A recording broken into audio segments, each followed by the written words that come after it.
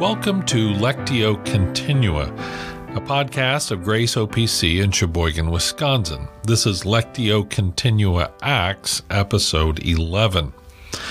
In the sermon today, we are considering Acts chapter 2, verses 25 through 32. And this is in the body of Peter's Pentecost sermon. And in this particular section, he's dealing with a number of Old Testament passages and how they are fulfilled in the coming of Christ, his life, death, resurrection. In fact, he cites here 2 Samuel 7, the great Davidic covenant passage, Psalm 16, Psalm 132, and Psalm 89. And in this sermon, I spend a fair amount of time dealing with the relationship between the Old and New Testaments, particularly and especially as the Old Testament foreshadows the coming of Christ, and the New Testament reveals and fulfills those Old Testament types, shadows, and prophecies. Now, this is a significant aspect of biblical literature and biblical preaching. How do the Old and New Testaments relate to each other, and how do they connect? We're reminded of the quote that is often attributed to St. Augustine, that the old is in the new revealed, and the new is in the old concealed. And the idea being that we find certain things in the Old Testament which are rather mysterious and concealed in a sense, but then those things are brought out and revealed to us more clearly and more fully in the New Testament. You just have to think, for instance, of the doctrine of the Trinity. Yes, it's there in the Old Testament. We see it indicated. The language certainly indicates that, but it's not spelled out nearly with the clarity and force that we find, say, in John chapter 1, verses 1 and following, or other New Testament passages. So the Old and New Testament are related. They both come from God himself. They are both inspired and given to us by the Spirit. The Spirit was guiding and directing and moving those authors of both Old and New to speak the truth, to write the truth, and to give us the truth, the Word of God itself. Now, the Old Testament is certainly full and rich, but it sometimes lacks the clarity and the purpose and the power that we find in the New Testament. There are doctrines and teachings in the Old Testament that you really have to scratch your head over sometimes. But in the New Testament, we find those things brought out into the open, laid out for us in such a way that they are clearly understandable. Well, in this particular sermon, we're going to deal first with David's prophecy in Psalm 16. This is the great psalm that deals with the resurrection of Christ from the dead. And then we're going to look at the true interpretation of that and how Peter expounds and exegetes Psalm 16. And that leads us to some unavoidable, inescapable conclusions that we draw out at the end of the sermon. So as you listen, be thinking about the content, obviously, and what Peter is saying about Christ, but think too about how the Old Testament and the New Testament work together in sweet cooperation and how they complement and serve one another. And as always, I trust that you will be built up and blessed by the preaching of God's Word. That's one of the reasons we continue to do this podcast, so that God's Word might come to your heart and soul and bring spiritual blessing with it. May you enjoy the Lord even as you listen to His holy Word. I would invite you to turn in the Scriptures this morning to Psalm 16. Found on page 558 in our Pew Bible. Hear the word of God. A Mitkam of David. Preserve me, O God, for I take refuge in you. I said to the Lord, You are my Lord. I have no good besides you. As for the saints who are in the earth, they are the majestic ones, in whom is all my delight. The sorrows of those who have bartered for another god will be multiplied. I shall not pour out their drink offerings of blood, nor will I take their names upon my lips. The Lord is the portion of my inheritance and my cup. You support my lot. The lines have fallen to me in pleasant places. Indeed, my heritage is beautiful to me. I will bless the Lord who has counseled me. Indeed, my mind instructs me in the night. I have set the Lord continually before me. Because he is at my right hand, I will not be shaken.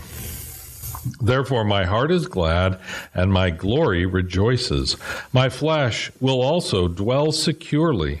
For you will not abandon my soul to Sheol, nor will you allow your Holy One to undergo decay. You will make known to me the path of life. In your presence is fullness of joy. In your right hand there are pleasures forever. Now we turn to Acts chapter 2, continuing our study of Peter's great Pentecost sermon. This morning we are looking at verses 25 through 32. For David says of him, I saw the Lord always in my presence, for he is at my right hand, so that I will not be shaken. Therefore my heart was glad, and my tongue exulted. Moreover, my flesh also will live in hope. Because you will not abandon my soul to Hades, nor allow your Holy One to undergo decay. You have made known to me the ways of life. You will make me full of gladness with your presence. Brethren, I may confidently say to you regarding the patriarch David that he both died and was buried, and his tomb is with us to this day. And so, because he was a prophet and knew that God had sworn to him with an oath to seat one of his descendants on his throne, he looked ahead and spoke of the resurrection of the Christ, that he was neither abandoned to Hades, nor did his flesh suffer decay. This Jesus God raised up again, to which we are all witnesses. Let's pray and ask God's blessing. Father, thank you for your word and for your servant Peter. And Lord, we thank you that the Spirit, through the work of Luke, has recorded these things for us, preserved them, and brought them down to us this day. And we thank you that your Spirit is now our teacher and our guide. Open our eyes and our hearts to your word, for we pray in Jesus' name. Amen. Amen. There's a great temptation for many Christians these days to read the Bible on autopilot. This temptation is especially strong for experienced Christians who have read the Bible through many times over. You've seen this before, you've got an idea that you know what it means, and so you disengage the little gray cells from any further serious inquiry. Perhaps you've heard that specific passage preached on by trusted ministers in the past. So your mind is made up. You obviously know what this passage teaches. There's no need for any further reflection. We can just put it on autopilot. And if someone is so bold as to suggest a different understanding of the text, well, then you have to reject it out of hand. Oh, don't bother me with your arguments, young man. I already know what this text means. And this is how traditional interpretations get cemented in place, never again to be moved. But what if I were to tell you that you've misunderstood a particular psalm, a psalm that you've known and loved for many decades? Would you be offended at me for saying this? Would you harumph at me? But what if I could prove that you've misread the beloved passage? Would you even listen to my proofs? Would you humbly consider that perhaps you've been wrong all along? Well, this is the task of Peter as he tackles this very thing in our passage here this morning, trying to convince thousands of pious Jews that they've actually misunderstood Psalm 16. Indeed, the church of the Old Covenant had misunderstood that passage for many centuries, and I doubt not that many people alive today really don't grasp what Psalm 16 is saying. So this morning, as we look at our text, I want to first consider David's prophecy. Then we're going to look at the true interpretation, and finally, a further truth. As Peter continues his sermon on Pentecost morning, he quotes extensively from Psalm 16. And specifically, he recites verses 8 through 11 of that psalm in order to begin showing them their misunderstanding and how it bears on the gospel. Now, in reading those verses, I must admit that the misunderstanding is completely understandable. I know how they arrive at their erroneous conclusions. It's really not that hard to see. In this section, David refers to the Lord, and then to he, and to you. And that would most obviously mean to God the Father. And that's not where the problem arises. On the other hand, David also says, I saw the Lord always in my presence. And that would seem to be clearly autobiographical. David's talking about himself. And then he uses the personal pronouns I, me, and my 7 times in these verses. And those would most clearly and obviously refer to King David himself. And even when he speaks of your Holy One, well, you could assume that David was the anointed king of Israel, and so that term or that title refers to David himself. And so the conclusion is then drawn that this is essentially a conversation about the Lord and King David and their relationship to one another. And it all seems to logically fit. It falls into place. But there is a problem that the astute reader might possibly spot, and it involves the words that are found in verse 27 of our text. Specifically, it is, you will not abandon my soul to Hades or allow your Holy One to undergo decay. Now, taken at face value, that would seem to say that David's soul was not abandoned to Hades or the grave, and that David's body would not undergo decay in the grave. So our astute reader asks himself, can this really be true of David?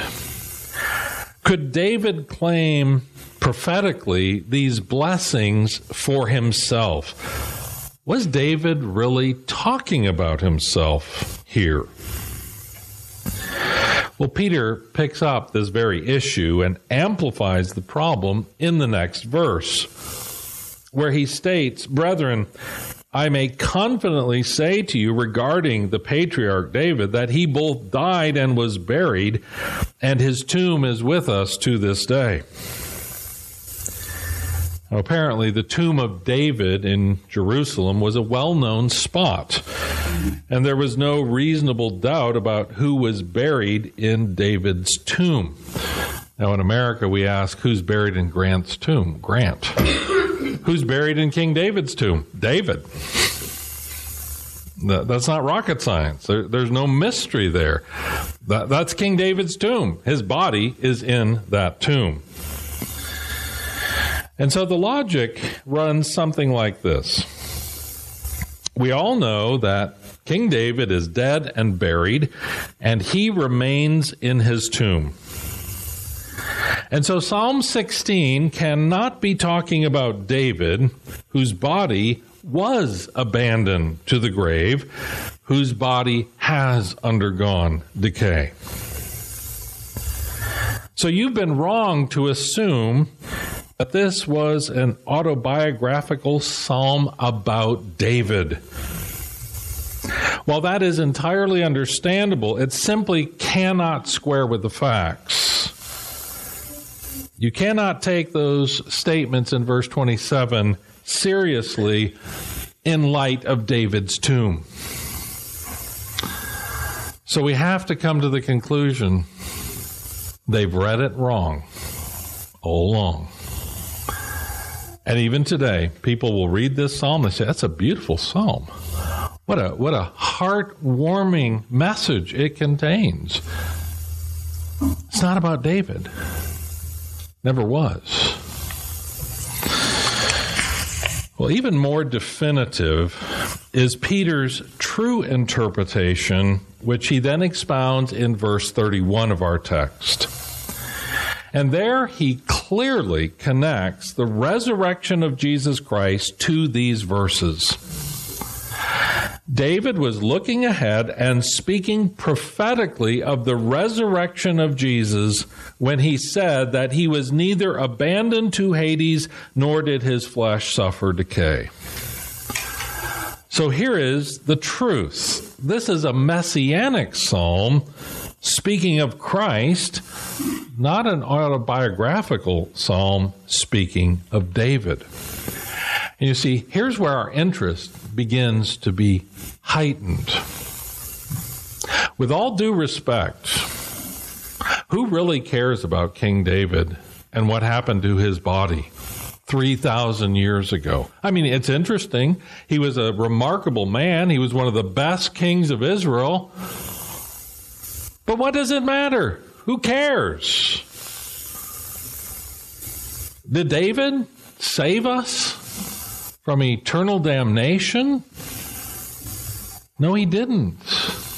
But if this is talking about Christ, now we are intensely interested. We're talking about our Savior here. We're talking about the Redeemer who has died and risen to save us from hell. That matters. Not just for now, but for eternity. And while we do respect King David, I love King David. He's just not in the same plane as the Lord Jesus Christ. And Christ and his life, death, and resurrection, that's the core of the gospel that Peter is preaching, and it's the core of the gospel that we believe. Our whole theology is Christocentric, not David-centered. And so because this is a messianic psalm, suddenly our antennae are up. We are locked in. This is really fascinating. So how are we to properly read this psalm, Psalm 16? Well, it begins with affirming what has already been affirmed. That the Lord, he and him all do refer to God the Father. And as I said, there's no problem there. There's no change that is needed. But when it comes to the me, my, and I references, those are speaking about Christ rather than David. And it really is Christ speaking through the mouth of David, his servant. So by the Spirit, Christ is prophesying his own resurrection from the dead. And you can see this from the psalm if you look at it through this grid. In verse 26b, we find the words, "Moreover, my flesh also will live in hope." That is Christ. Christ speaking about his own flesh living in hope by virtue of the resurrection from the dead. And then in verse 27a, he says, "Because you will not abandon my soul to Hades."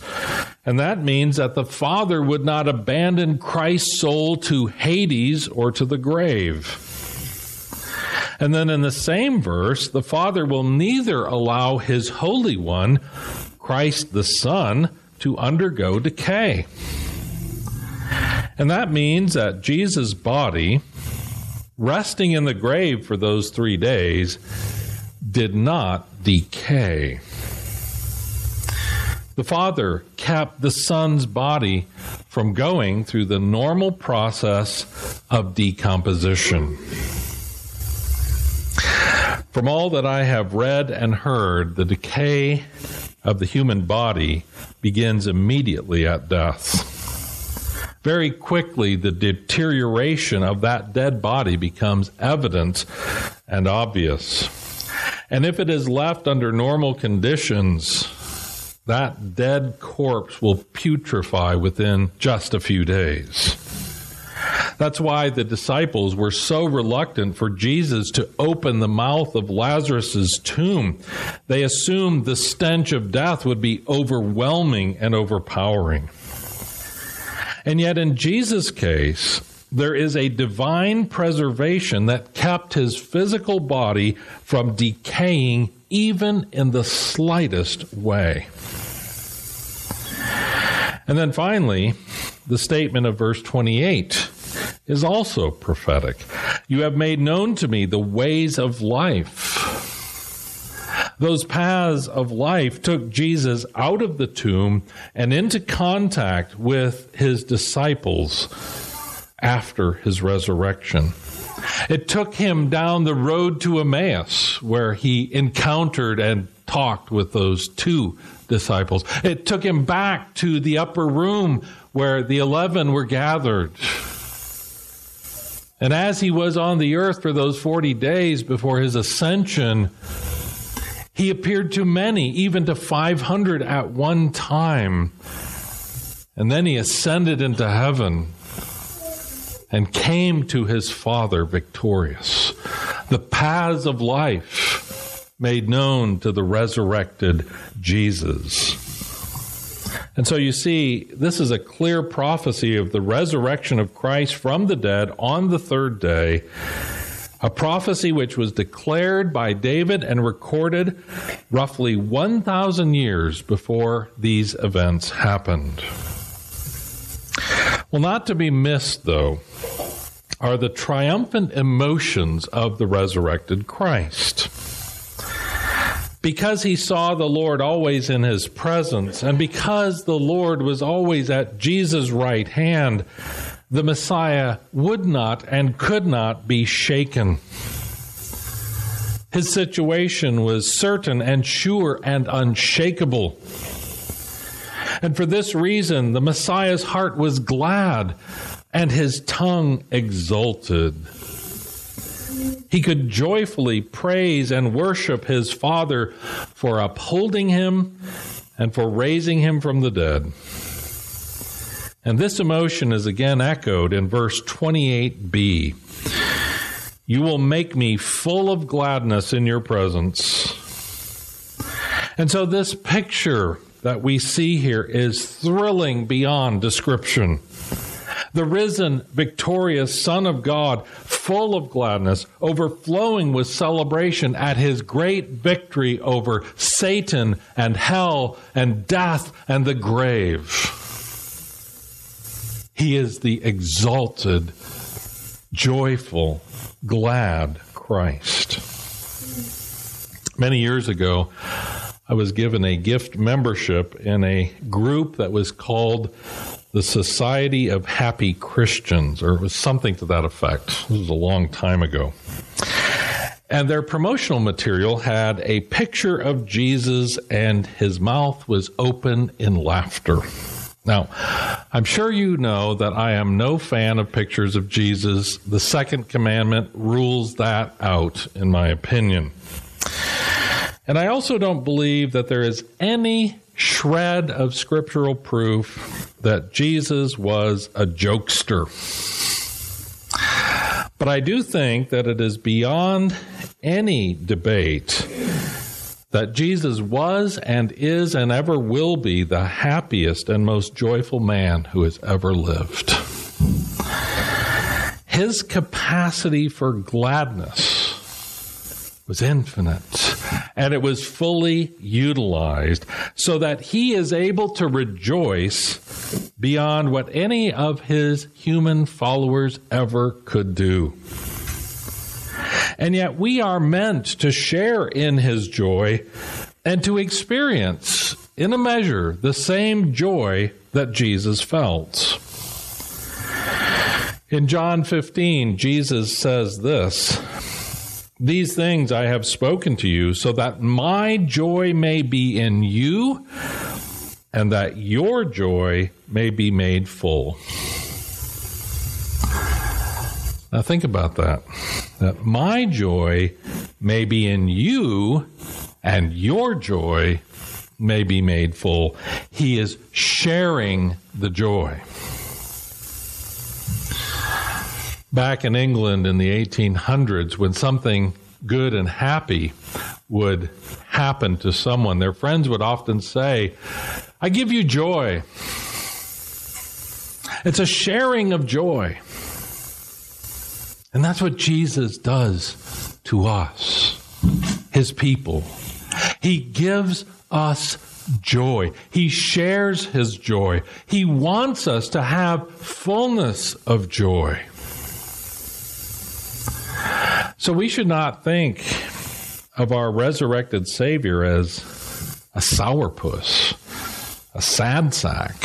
He doesn't go around complaining and moping and moaning about everything. He is full of gladness because he has risen from the dead. The victory is secured. He is marching to glory. And he is subduing his enemies under his feet as he goes. And he is preparing something for us which is so unimaginably good and joyful and happy that it would blow our brains apart if we were to know it now here. When we are glorified and when we are with him in the new heavens and the new earth, we are going to experience something which we cannot even begin to conceive right now. Now think of your happiest days. Think of your most joyful moments. I was full of joy this morning when I looked down in my incubator and I have 12 chicks that have hatched and another 4 are working, and I'm finally having some success. And those chicks, those day-old chicks, are just so cute. That makes me happy. That cheers the heart of a chicken farmer. What's your best day? Maybe you were out in the golf course and you got a hole-in-one. Maybe your team won the championship finally after many years of frustration. Maybe it's a relationship or a friendship that is just so sweet and special to you. What is your best, happiest day? Multiply that by 10,000, and you still don't get close to the joy Christ has, which you will experience in glory. I think there's a fairly common idea that floats around the Christian world that to be a believer in Christ is just kind of like misery, because you have to obey all these rules and you don't get to have any fun, and everybody else is doing well in life and you're kind of schlepping along. You say, boy, it's just tough and miserable to be a Christian. Well, that's really not true. That's Satan's version of Christianity. Jesus' version is joy, gladness. Even to the point that we can say we rejoice in our suffering because we know that God even uses hardship for our good and for his glory. You see, the Christian life is to be one of unbounded, unfettered joy And it's all tied back to Jesus' resurrection from the dead. Now, if he had stayed in that tomb, if people could say, I can confidently declare to you that King David and Jesus were both dead in the tomb and they're still there today, then we would be really sorry people. But you see, our Savior has risen.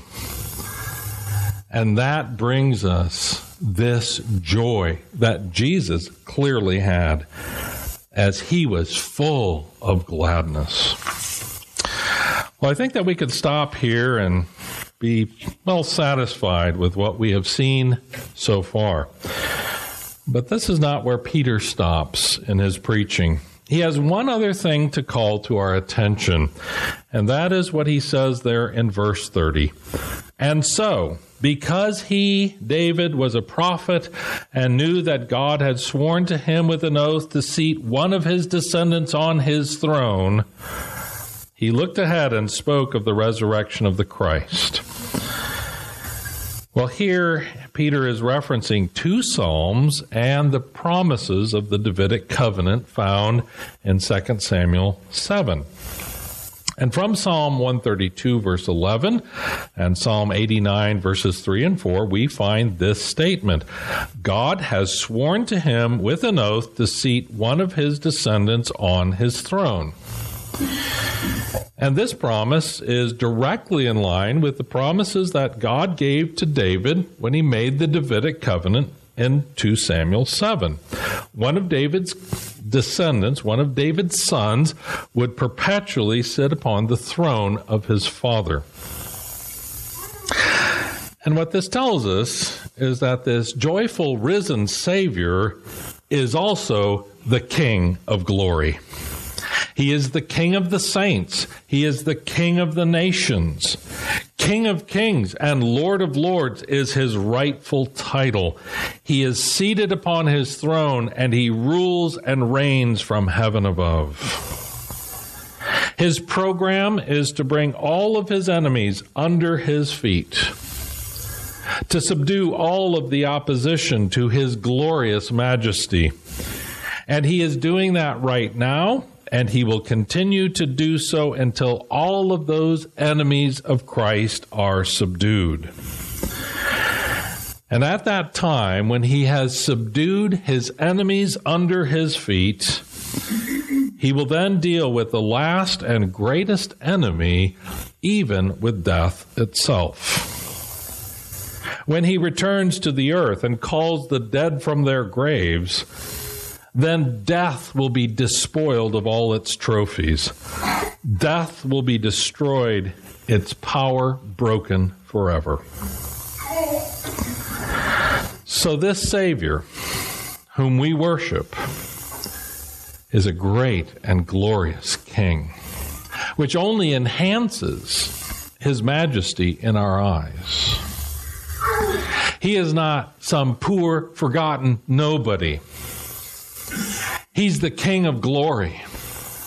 He's the one who is holy and righteous, before whom the angels cover their faces, before whom demons tremble and quail. So Peter's sermon to this point has several unavoidable and inescapable conclusions that we would do well to take to heart. And the first of those is that the Old Testament not only prophesied the coming of Christ, but also his death and his resurrection from the dead. Now we can multiply the number of passages that speak about the incarnation, about his birth and his coming to earth. But there's also many, many passages which speak of his death upon the cross, his resurrection from the dead. Perhaps the most famous of those would be Isaiah 53. As you have time and opportunity this afternoon, open up Isaiah 53 and read it, looking for Christ, his death, and his resurrection from the dead. It's all there. So the resurrection of Jesus is really all over the Old Testament for those who have eyes to see it. But it's also the case that this victorious Savior is our King. He is your King, and He is my King. As our King, He rules over and He defends us. He subdues our hearts to His rule and to His reign. And we do best when we bow the knee to our liege Lord and when we confess Him as Lord, as our King. And further still, we are blessed as we joyfully submit to His rule in our lives. His word is our law, and we must yield our hearts in submission to His will. This is really the dividing line between a formalistic view of Christianity, formalism, ceremonialism, and real Christianity. And let me tease that out for you just a minute. Formalism says this: I'll have my name on a church roll somewhere. I'll go to services from time to time.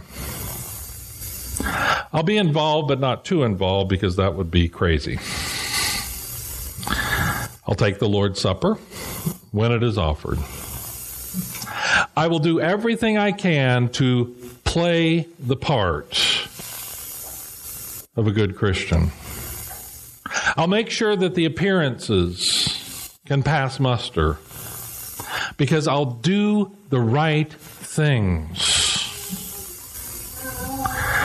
And I'll feel contented with myself. Why? Because I go to church occasionally, because I can say the Apostles' Creed, pray the Lord's Prayer, because I'll take the Lord's Supper when it is offered to me, because I have a baptism certificate and my name is on a church roll somewhere or other. Now, to all outward appearances, that seems great. But on this other side is the heart that bows before the throne of Jesus and says, "You are my Lord and my King.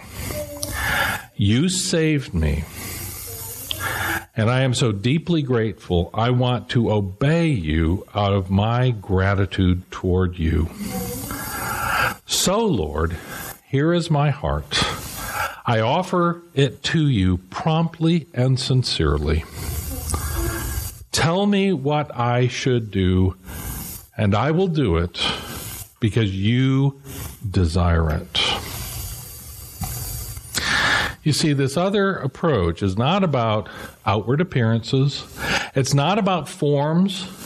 It's not about doing the right thing and looking good, seeing and being seen in the right places and the right times. It's about a heart submissive to the God of heaven.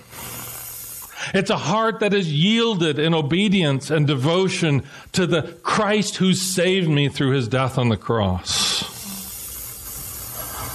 And I fear that many, many churches in our day are filled with formalists who are going through the motions, who are playing at Christianity, but their hearts are not submitted to God, and they don't care about his will or obeying his word because they're nice Christian people who are doing the right thing. Now, if your heart is yielded to God, you will do certain things. Sure, you'll be in church. Sure, you'll take the Lord's Supper. Sure, you'll have your name on a membership roll. All of those things will be true. But you see, that's not the point. You're not playing at being a Christian. You are a Christian because a Christian's heart is submitted to God. It's not playing at religion. I had a family member tell me just yesterday that everybody has to have some religion in their life. And with all due respect to that family member, it is just so wrong to say, I need a religious component.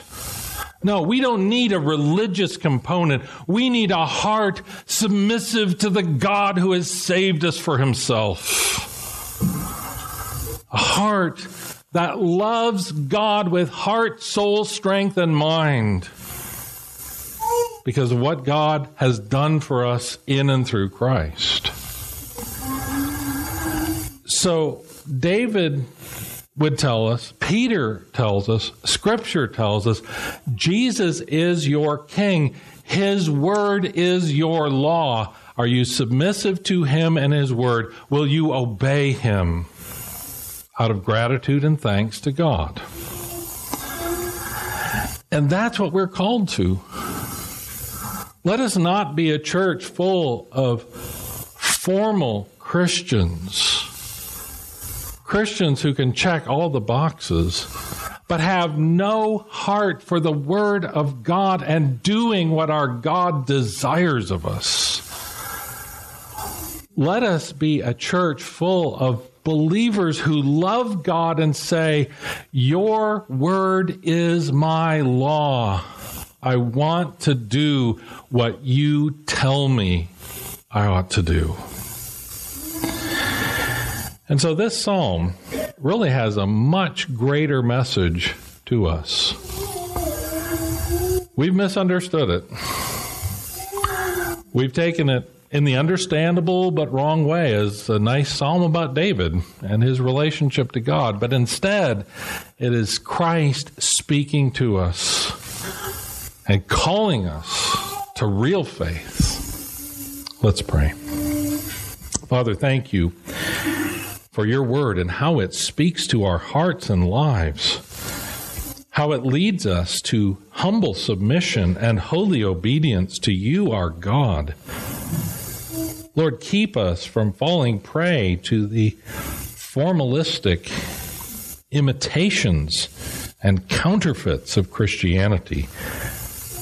Help us, Lord, to yield to you fully, completely, sincerely. We ask it in Jesus' name. Amen.